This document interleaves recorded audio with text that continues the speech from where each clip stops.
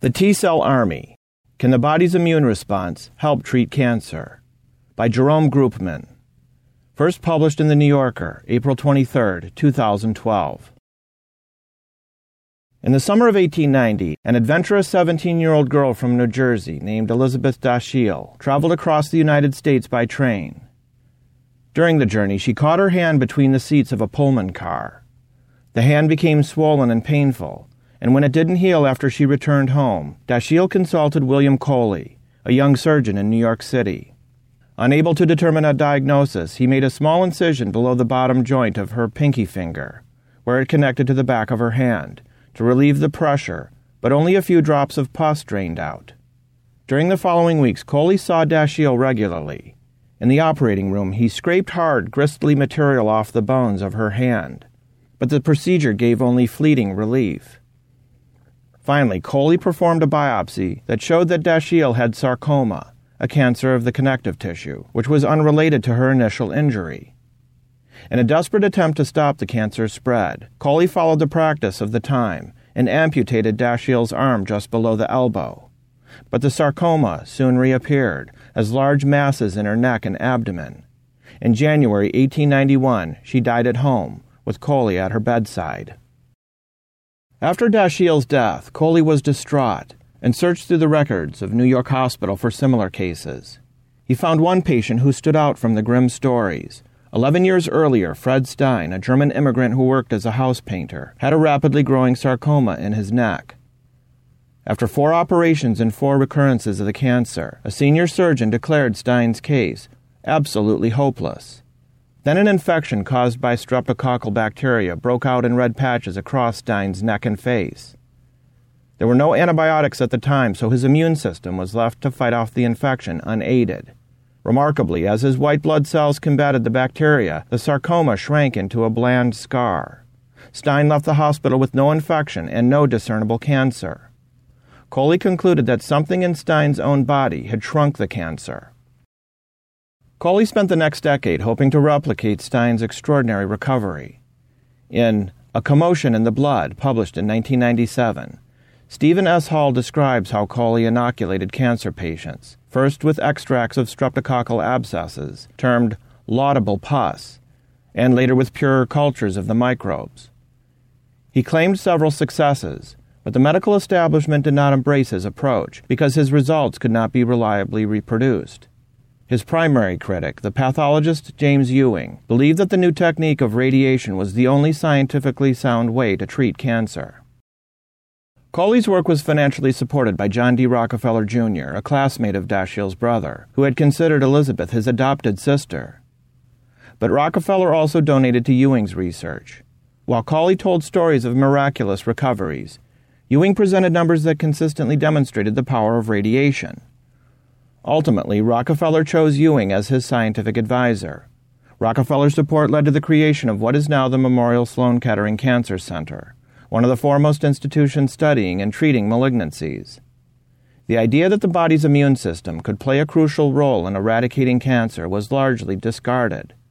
One doctor at the time called Coley's hypothesis whispers of nature.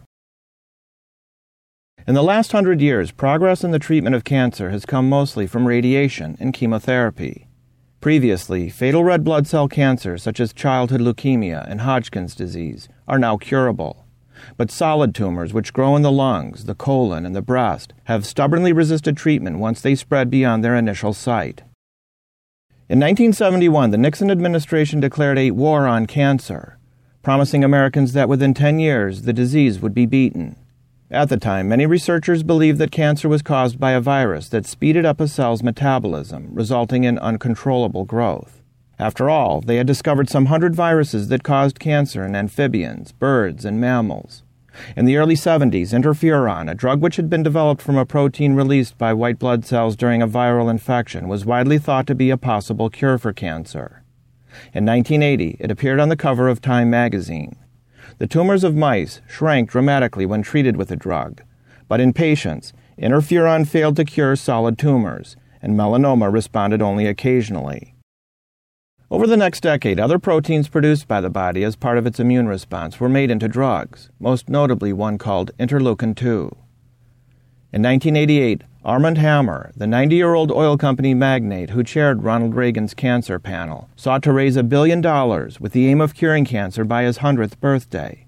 He touted interleukin-2 as an immune booster that could achieve the goal, but most solid tumors were impervious to it too. In the past 15 years, as tumors have been found to contain genetic mutations that cause them to grow unrestrained, the focus of research has shifted to cancer's genome. Targeted therapies which are designed to disarm these mutations are now at the forefront of care. The first successful targeted therapy was Cleevec, which caused rapid remissions in chronic myelogenous leukemia with few and mild side effects. Herceptin, a targeted therapy that attacks HER2, a protein that is found in some 20 to 30% of breast cancer cases, has also been effective. Advances such as these caused Coley's approach to fade into obscurity. Harold Varmus, a Nobel laureate and the director of the National Cancer Institute, told me that until very recently, except for monoclonal antibodies, every therapy that exploited the immune system was pretty abysmal. There weren't any good ideas about why immune therapy failed.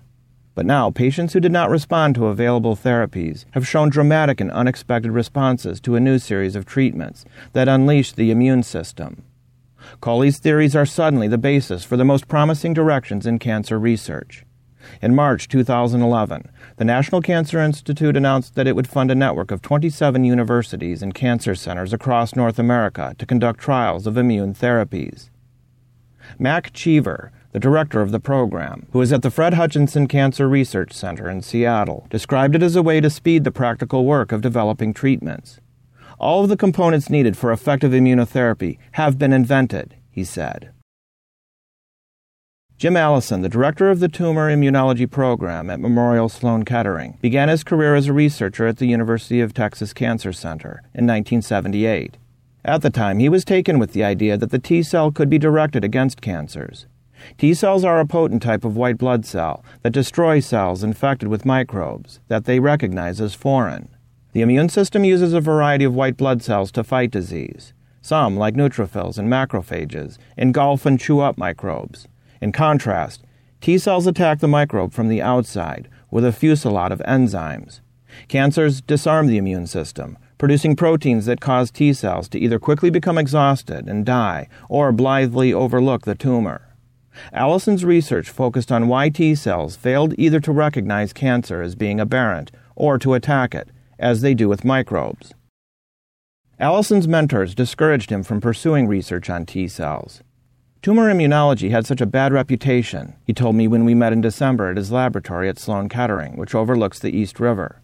Allison, who is 63 years old, is a thick-set man with a stubbly beard and gravel voice. Many people thought that the immune system didn't play any role in cancer. Treatments like interferon and interleukin-2 had led scientists on a roller coaster of hype, followed by disappointment.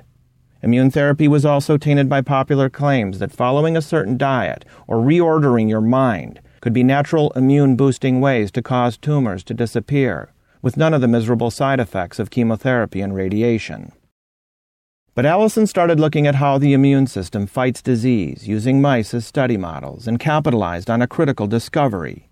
T cells require two signals to attack a target effectively. The first signal, he said, was like the ignition switch, and the second, like the gas pedal. When working against a microbe, both signals were operative. But in the presence of cancer, T cells don't get those signals to attack, he explained. Allison started to wonder what it would take to reliably activate the immune system against cancer. In 1987, researchers in France discovered a protein called cytotoxic T lymphocyte antigen 4, or CTLA4, which protruded from the T cell surface. There was a real race among a number of labs to figure out its function, Allison recalled. A scientist at Bristol Myers Squibb, using results from his lab, contended that CTLA4 increased the activity of T cells and the immune system. But Allison and Jeffrey Bluestone, an immunologist, obtained results from independent experiments that contradicted that conclusion. Allison and Bluestone believed that CTLA4 actually acted as a brake on the T cells, and Allison thought it might be keeping the immune system from attacking tumors. Jeff and I were kind of in the wilderness for a while, Allison said. Before this, people just thought that T cells died on their own. He speculated that treatments designed to activate the immune system might have failed because the treatments were actually stimulating TCLA4. As Allison put it, we ought to free the immune system so it can attack tumor cells. Allison's postdoctoral researchers implanted cancer cells under the skin of mice, some of which were then treated with an antibody that blocked CTLA-4. After several weeks, the cancers disappeared. One of the researchers showed Allison the data in early December 1995. Allison was astounded. The lab was about to go on Christmas break, but he wanted to repeat the experiments immediately. I told the researcher that he should inject the tumors into a new group of mice and have a control group that didn't get the antibody, and I'd measure the tumors myself, Allison recalled. So it was really a blinded experiment because I didn't know what was what. A week later, Allison measured the cancers. The tumors were still growing, and I'm starting to despair. And then, in half of the mice, the tumors just seemed to stop. But in the other half of the group, they kept going. And then the ones in which it stopped, the cancer started disappearing and just went away, Allison added. It immediately confirmed our original assumption that this could be good for any kind of cancer. For 2 years, as Allison continued his experiments on mice, he approached pharmaceutical and biotech companies for help in developing the treatment for patients, but he was repeatedly turned away. People were skeptical of immunology and immune therapy. They would say, "Oh, anybody can treat cancer in mice." Sometimes they'd say, "You think you can treat cancer by just removing this negative signal on a T cell?" Allison also learned that Bristol-Myers Squibb had filed for a patent asserting that CTLA-4 stimulated T cell growth. If that was the case, you would never ever think about injecting an antibody that blocked TCLA-4 into a cancer patient, because it would make things worse, he said. People were scared of putting that into a patient. But Allison persisted, telling industry executives that Bristol-Myers Squibb was wrong. Finally, he persuaded a small company called Medarex to invest in the approach. Among its first trials on humans in 2001, Medarex included patients with malignant melanoma because it was one of the few cancers that had occasionally responded to immune-based treatments like interferon or interleukin-2. In pilot studies, patients were treated with the antibody to CTLA-4, and, as in mice, the cancers continued to grow for some weeks before a few of the tumors shrank. In 2004, Bristol-Myers Squibb formed a partnership with Medarex to collaborate on the drug. A subsequent trial showed scant impact after 12 weeks. Many of the tumors got bigger, and in some patients, new lesions appeared. Pfizer was also testing an antibody to CTLA-4 and concluded that it was a failure. The trial was stopped early. Months after the end of the Bristol-Myers Squibb study, however, several of the clinicians involved, including Jed Wolchok of Memorial Sloan Kettering and Stephen Hody of the Dana-Farber Cancer Institute in Boston, realized that the tumors had either stopped growing or begun to shrink.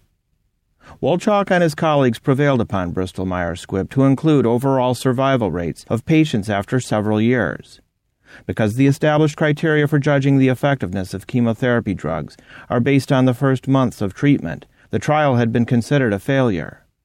It was pretty courageous, Allison said, because it would take a long time to finish the study. In June 2010, the results were presented at the annual meeting of the American Society of Clinical Oncology. Although the drug had extended the patients' lives a median of only 4 months, nearly a quarter of the patients were alive 2 years into the trial. Their predicted survival had been 7 months. "This is a drug unlike any other drug you know," Allison said. "You are not treating the cancer, you are treating the immune system. And it was the first drug of any type to show a survival benefit in advanced melanoma patients in a randomized trial." Allison's results astounded cancer specialists. Nature published a review in December 2011. It noted that the antibody to CTLA-4 provided realistic hope for melanoma patients, particularly those with late-stage disease who otherwise had little chance of survival. More broadly, it provides clear clinical validation for cancer immunotherapy in general. I asked Harold Varmus why Allison had had success, where other researchers in immunotherapy had failed. "We need to understand what we do," he said. Jim made things understandable. "You've got to be careful about using the word cured, because some patients have residual tumors," Allison said. "But it doesn't matter because their cancers are not growing. And in others, tumors just pop up and then go away. So it's becoming something of a chronic condition, rather than a death sentence." Allison moved to Sloan Kettering to be closer to the clinical trials conducted by Wolchok and others. I just wanted to be the advocate who's keeping it in everybody's face, he said. In the fall of 2003, Sharon Belvin was a 22-year-old student teacher with plans to marry the following June. She ran between 4 and 5 miles a day and began to notice that her chest hurt after her morning workout. The Student Health Service thought that she might have viral bronchitis, picked up from the children in her class. But her symptoms did not improve, and she was given other diagnoses, including asthma and pneumonia. Before long, she found it uncomfortable even to walk. On a visit to her mother, Belvin saw the family physician, who found a lump on her clavicle. A biopsy showed that she had metastatic melanoma. It shocked me, Belvin told me. I was never a sunbather, and I never had any lesions on my skin. A week before her wedding, she completed her evaluation. A body scan, lit up like a Christmas tree, she recalled. I ended up having chemotherapy on Monday, Tuesday, and Wednesday, and got married on Saturday. During 4 months of therapy, the tumor shrank a bit. Then they began to grow again. An MRI showed that the melanoma had spread to her brain. Belvin went to Sloan Kettering, where the brain tumor was treated with radiation. After recovering from the procedure, she received interleukin-2 to stimulate her T cells. The therapy caused such a severe reaction that my skin peeled off over my body, Belvin said. I was so violently ill, I don't remember half of what happened. Worse yet, the treatment failed to stop the cancer's growth. The doctor told me, if you're going to take a vacation, you better do it now. Belvin and her husband went on a Caribbean cruise. When she got back, Belvin returned to the hospital and had 12 liters of fluid drained from her chest. Then Wolchok offered Belvin treatment with the antibody to CTLA-4, which was still an experimental therapy. By that point, I had told my husband, if this doesn't work, I don't know how much more I can take, she recalled. Wolchok gave her an informed consent release that listed all the possible side effects. It was pages and pages of this could happen to you, and that could happen to you. I didn't read one page, I just signed the bottom and said, give it to me. The antibody was infused through one of Belvin's veins, and she had a drastic reaction. Her body shook and she experienced drenching sweats, as well as an immune attack on her thyroid gland. I thought I was dying, the rigors were so bad, she recalled. After 4 treatments given every 3 weeks, Belvin went for a set of scans. I remember how Dr. Wolchok came in with this huge smile on his face, and he was like, "This is great." He was just floored. The massive tumor in her lungs had shrunk significantly. Wolchok did not want to raise Belvin's hopes too much, but every single scan that I had after that time, the tumors kept shrinking, she said. 8 years after her diagnosis, she still has no signs of cancer. Belvin's case is remarkable because it contradicts the popular notion that boosting the immune system is a natural way to treat cancer, free of the harsh side effects associated with chemotherapy or radiation. The results of immunotherapy can include an attack on the skin, intestines, lungs, liver, thyroid, pituitary gland, kidneys, and pancreas. When T cells are stimulated to an intensity that destroys cancer cells, they can also cause collateral damage to normal tissue. Wolchok told me, "You may need to cross the line to toxicity for the immune system to be effective against a cancer. It's not a free ride." Because Belvin's thyroid gland was destroyed by the therapy, she now requires replacement hormones. Stephen Rosenberg, the chief of surgery at the National Cancer Institute, who played a key role in developing interleukin-2, also conducted some of the early studies with the antibody to CTLA-4. He showed that the bowel often became severely inflamed with the treatment. You have like 8 liters of diarrhea a day. The colitis is atrocious and would be lethal in most everybody. If you don't put those patients on corticosteroids immediately, they'll die. In the field of oncology, the bar is set so low, Rosenberg told me. He welcomes the outcomes for patients like Belvin, but is cautious about the long-term benefits of similar treatments. I believe that the antibody to CTLA-4 will cure some patients with melanoma, although the follow-up is short. But unless all detectable cancer disappears, he said, the tumors are going to grow back eventually. Rosenberg has pioneered a different strategy called adoptive cell transfer, in which T cells are taken from a patient's tumor and given immune stimulants such as interleukin-2, which causes them to replicate. They are then put back into the body. In the latest of 3 trials of patients with melanoma who underwent adoptive cell transfer at the National Cancer Institute, 9 of 25 patients have been in complete remission for more than 5 years.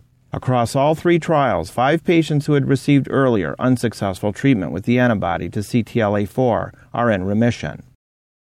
Sam Breedenbach, who runs a construction company in Wisconsin, was one of those 5. In September 1999, his wife noticed a small mole on his back. He went to the hospital at the University of Wisconsin in Madison and was told that he had melanoma. It was caught early, and the doctors, after removing it, said that the cancer did not appear to have spread. But 3 years later, while playing volleyball, he lunged to spike the ball and felt a pull at his left flank. It was this roly-poly little nodule on my left hip at the top of the bone, a metastasis from the original melanoma. A local oncologist just basically said, "You'll be lucky to live 5 years," Breedenbach recalled. He returned to the hospital in Madison, where he was given high doses of interferon. "For the first month, I was just totally dead. I couldn't do anything." The treatment was ineffective. Within months, the melanoma had appeared in the lymph nodes of his left groin. Breedenbach had found out about Rosenberg through his daughter, who was in a violin class with a girl whose father had been treated for melanoma at the National Cancer Institute. Breedenbach contacted Rosenberg, who treated him with an experimental melanoma vaccine. Breedenbach did not respond to the treatment, and the melanoma spread to his liver and lungs. In the summer of 2003, after being treated with the antibody to CTLA-4, he developed excruciating pain in his abdomen, pancreatitis, caused by the toxicity of the immune response. "It was so brutal that they had to stop the treatment," Breedenbach said. "They were basically out of any other ammunition to throw at me." His doctor at the University of Wisconsin told him that he couldn't expect to live more than 4 to 6 months. One oncologist suggested chemotherapy, but I knew the numbers, and my wife and I said, "If this is really the remaining time I have on the planet, why make it miserable?" Over the week of Thanksgiving, Rosenberg called and told him that his research team had studied his T cells in the laboratory. "Your cells are jumping out of the petri dish," Rosenberg said. He explained that Breedenbach's T cells could be stimulated to recognize and attack melanoma. "Dr. Rosenberg basically told me to get on the plane on Monday and expect to be here for 3 weeks. Breedenbach's T cells had been removed and manipulated in Rosenberg's lab. Upon his arrival at the NIH, they were returned to his body through a catheter entering the vein to his heart. All the doctors were grinning in the operating room," he told me. "I felt like it was Dr. Strangelove." Breedenbach developed a fever of 104 degrees, and his skin erupted in a rash. He went home on Christmas Eve, barely able to walk, but within a month the numerous metastases had started to shrink. "Today, none of the melanoma remains. My T cells, they were fiery," Breedenbach concluded. But there was one permanent side effect of the treatment. Along with the cancer, the manipulated T cells attack the normal cells with the melanin, causing vitiligo, in which skin loses its pigment, and his hair turned to white. Rosenberg believes that melanoma has a unique relationship with the immune system. There are so many mutations in the tumors that T cells have an easier time recognizing them as foreign. This characteristic makes developing immune therapies easier. An intense natural immune response just doesn't exist for the other kinds of cancers, he said. But Rosenberg thinks that he has the key to a more wide-ranging approach. With 600,000 Americans dying every year with cancer, we need something for the common cancers, he said. He acknowledges that targeted drugs such as Gleevec can be effective, but he points out that most targeted therapies quickly wane in their efficacy. A recently developed therapy for melanoma dramatically shrank more than half of tumors, but nearly all patients relapsed within a year. A study published in March suggested that as a cancer spreads in the body, from the kidney to the liver and the lungs, the mutations occur in non-uniform ways, so that DNA in liver deposits may differ from DNA in tumors in the lung. This protean progression means that a drug targeted to one mutation may not work against cancer cells throughout the body. In Rosenberg's view, with adoptive cell transfer, these malignancies would all appear equally foreign to the immune system. He is refining the treatment for other cancers by skimming patients' blood and then inserting a gene into their T cells that targets a different protein, called NY-ESO. The protein, which was identified at Memorial Sloan Kettering, is normally absent in tissues after fetal development, except in the testes, but it reappears in about a third of all common cancers. I think adoptive cell transfer is going to be the secret to applying immune therapy to the treatment of many human cancers, Rosenberg said. When T cells are genetically engineered to target NY-ESO, there is no difference between melanoma and breast cancer or prostate cancer, or colon cancer, ovarian cancer, sarcoma, and so on. Farmas agrees that this approach might make a wider array of tumors susceptible to therapy, and in early trials, Rosenberg's strategy has been promising. In 2008, Anita Robertson, a 63-year-old accountant from Long Beach, California, had a large sarcoma growing in her hip, a type of tumor similar to the one that killed Elizabeth Dashiell. In July 2010, after treatment with genetically altered T cells, Robertson was discharged from the NIH hospital. A CAT scan in September showed that the sarcoma had begun to shrink. It is now more than 50% smaller. Once immobile and in pain from the cancer, she now can drive, shop, and attend church. Using a similar approach, researchers at the University of Pennsylvania have eradicated chronic lymphocytic leukemia in 3 patients who were no longer responding to other therapies. This month, Rosenberg reported remissions in 8 of 9 patients with advanced lymphoma, and in 3 of those patients, the cancer disappeared completely. "We've got much better now with the adoptive cell transfer," Rosenberg told me, "but it's not widely available. The treatment has to be individually designed for each patient, which makes it enormously expensive, and so less valuable to pharmaceutical companies. They want a drug, and they don't care if you spend $500 million developing the first vial, as long as they can produce the second vial for $1, Rosenberg said. Because his work is experimental, it has been supported by federal funds. Eventually, however, these therapies will be priced by calculating how much they offset the costs of conventional treatments. Although the new procedures could run to hundreds of thousands of dollars, they might still prove less costly than the money spent on chemotherapy, hospitalization, and hospice care for the many patients who currently cannot be cured. Jed Wolchok, however, argues that common cancers may not require adoptive cell therapy. He talks about the 3 E's in immune therapy: elimination, equilibrium, and escape. Therapy should aim for total elimination of the cancer. But we need to think about immune system equilibrium, in which the cancer, though present, does not grow or spread. After decades of frustration and failure in the clinic, most scientists are wary of predicting whether immune therapy will be able to completely cure the majority of cancer patients. Tumors have mutated to escape the effects of radiation, chemotherapy, and targeted agents. The body's immune responses may not be unique. Though CTLA-4 is still the focus of much research, scientists have now identified at least 5 other inhibitors on T cells. Initial studies show that treatments directed at these inhibitors can shrink some of the most deadly tumors, including those of the lung and the colon. Mario Cisnol, an oncologist at Yale, has conducted clinical trials with an antibody directed against one of the inhibitors, a protein called PD-1. "I believe that in the future we can customize immune therapy to the individual patient," he said. "Doctors will examine the specific characteristics of a tumor, and then treat patients with the appropriate antibody." Allison's laboratory is an open space that occupies a large part of the 15th floor of the Zuckerman Research Building at Sloan Kettering. The day I visited, postdoctoral fellows and graduate students were analyzing data on their computers from recent experiments. In a corner was an intravital microscope, which can show cells and tissues in a living animal. Allison demonstrated how an anesthetized mouse is injected with the antibody to CTLA-4. Previously, the T cells of the mouse had been labeled with a fluorescein dye and sensitized to a protein from a tumor. Using the intravital microscope, you can actually watch the T cells move into the lymph node, Allison said.